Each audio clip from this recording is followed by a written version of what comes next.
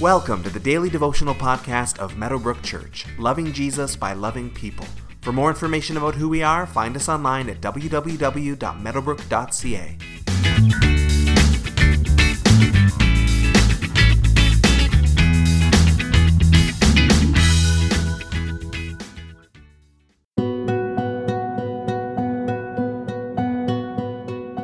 For much of human history, nighttime has been a scary time. Before streetlights and cities gave us light throughout the darkness wherever we wanted it, there were long periods of every day where the world was a pretty scary place, where things were unknown. What enemy or animal or catastrophe might be lurking out there in the shadows? You had no way of knowing, and that's what made it so frightening. But that fear of darkness and of the unknown is going to be finished forever in eternity, as Revelation chapter 21 verses 22 through 27 says, "I did not see a temple in the city, because the Lord God Almighty and the Lamb are its temple. The city does not need the sun or the moon to shine on it, for the glory of God gives it light, and the Lamb is its lamp. The nations will walk by its light, and the kings of the earth will bring their splendor into it. On no day will its gates ever be shut, for there will be no night there. The glory and honor of the nations will be brought into it. Nothing impure will ever enter it, nor will anyone who does what is shameful or deceitful, but only those whose names are written in the Lamb's book of life."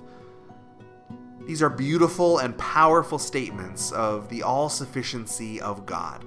John sees no temple, a place where people came to experience God. Such a place will no longer be necessary because God will be accessible to everybody, everywhere, all the time. A meeting house for him will be irrelevant when you're just face to face with him all day.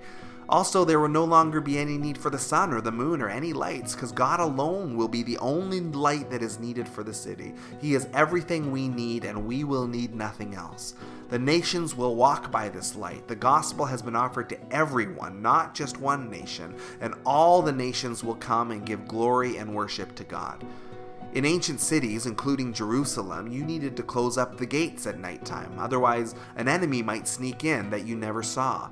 But here, the gates of this city will always stay open because there won't be nighttime anymore. There will be no enemy. There will be nothing to fear. There will be perfect safety and security and peace forever. The gates will never need to be closed.